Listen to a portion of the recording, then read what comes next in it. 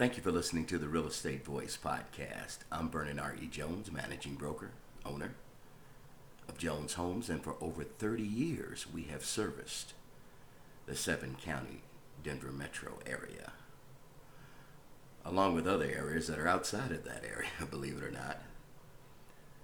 Wanted to talk to you about all I'm hearing about the market, rising rates, things of that nature. And we're going to focus on Denver County today. Denver County, and these are our most recent statistics from the Colorado Association of Realtors, sold listings are down 32.2% year over year, and this is for August.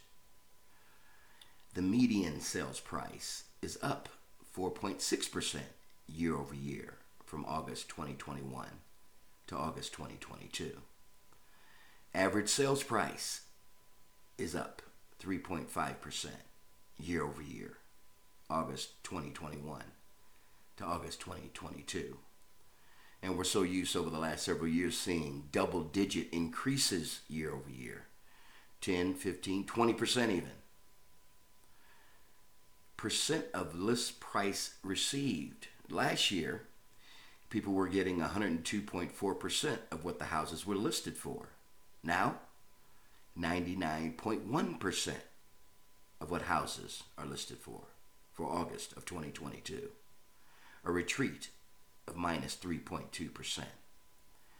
Days on market until sale. Last year it was 11 days. Now it's 18 days. An increase of 63.6% year over year. And I tell this to people all the time. In a normalized market, usually homes stay on the market and 60 days to 90 days, in that range. But that's also based on us having a reasonable amount of inventory. Inventory of homes for sale is up 20% for Denver County. 695 in 2021, 830 August of 2022. Month supply of inventory, which is always interesting to me. Last year we had 0.9 months supply of inventory. In other words, not even a month of supply. This year we have basically a month and a half worth of inventory. That number's up 55.6% year over year. So there's more listings on the market. Home prices are not rising as quickly.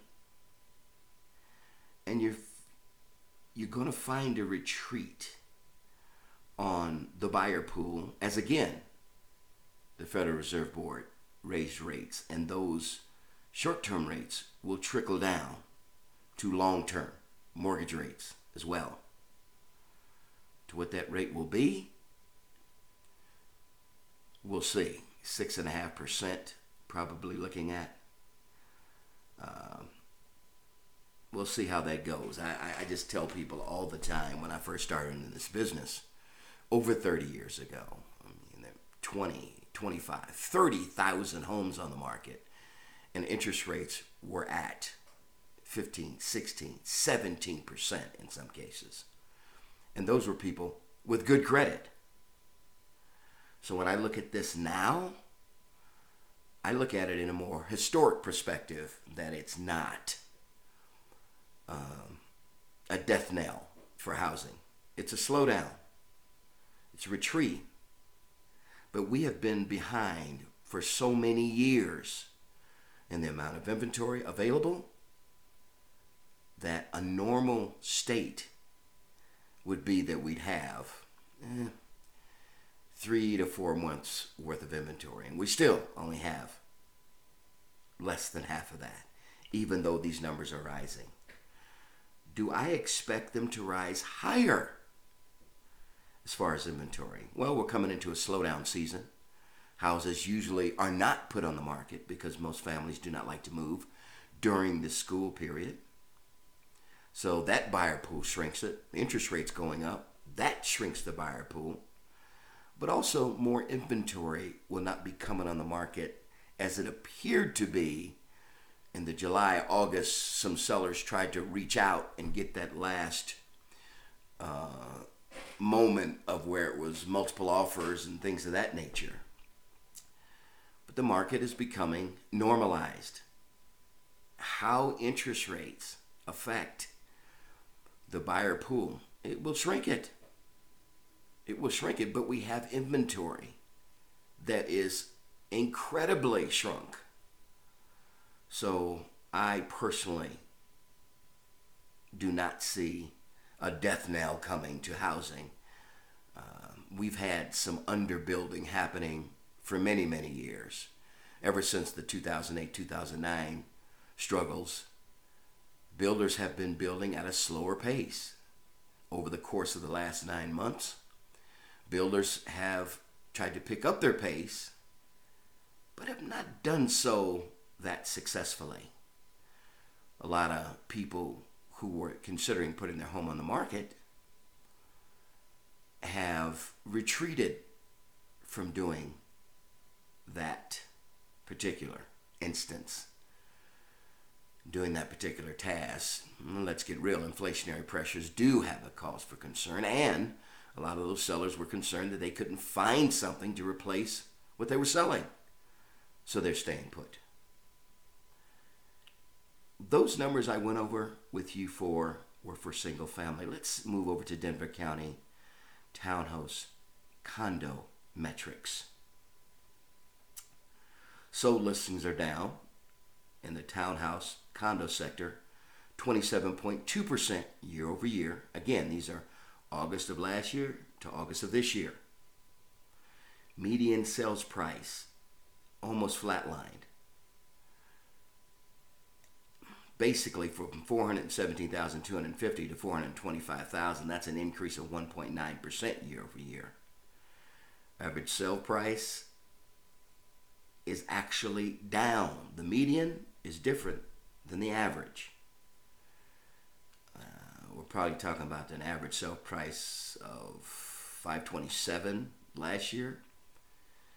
$527,000. August of 2022, $520,000, down 1.5%.